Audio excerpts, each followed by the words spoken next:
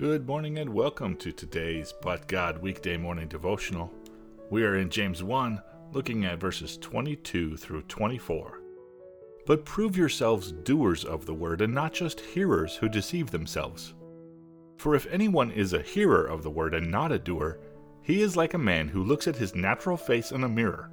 For once he has looked at himself and gone away, he has immediately forgotten what kind of person he was. Remember the parable of the sower that Jesus preached about? He explains all those who have heard the word. If we look at Matthew 13, verses 3 through 8, it reads, And he told them many things in parables, saying, Behold, the sower went out to sow, and as he sowed, some seeds fell beside the road, and the birds came and ate them up. Others fell on the rocky places where they did not have much soil, and they sprang up immediately because they had no depth of soil. But after the sun rose, they were scorched, and because they had no root, they withered away. Others fell among the thorns, and the thorns came up and choked them out. But others fell on good soil, and yielded a crop, some 100, some 60, and some 30 times as much.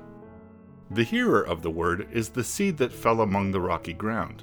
Jesus explains in Matthew 13, 20 and 21, The one sown with seed on the rocky places, this is the one who hears the word and immediately receives it with joy. Yet he has no firm root in himself, but is only temporary. And when affliction and persecution occur because of the word, immediately he falls away. There are many who claim to be Christians, who like going to church, who like the social aspect of church. They like the music, they like the sermons, as long as they don't ask for money or don't ask them to work in the nursery. When those challenges and sermons occur, they leave and find another church that quote-unquote fills their needs. Yet these types of quote-unquote Christians also leave the faith when trials or difficulties come, because they put God in a box and question God. They say, no God would allow pain and suffering, or no God would send people to hell. I can't serve a God who does that. Don't be like the seed among the rocky ground.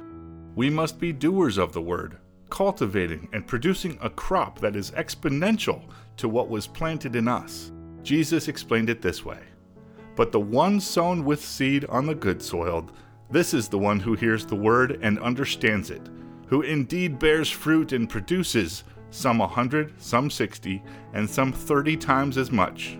Matthew 13:23. How is your cultivation and production going? Are you just sitting and enjoying God's forgiveness and grace? Walking around with just the helmet of salvation? Or have you put on the full armor of God?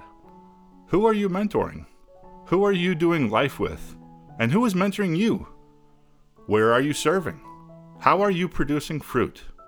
These are the questions we should all be asking ourselves so that we can best answer them and serve God the way He wants us to. Remember, we're not doing to earn our salvation. We're doing because it's what our Lord and Savior Jesus Christ asks of us. He said, All authority in heaven and on earth has been given to me. Go therefore and make disciples of all the nations, baptizing them in the name of the Father and the Son and the Holy Spirit, teaching them to follow all that I have commanded you. And behold, I am with you always to the end of the age. This is Matthew 28:18 through 20.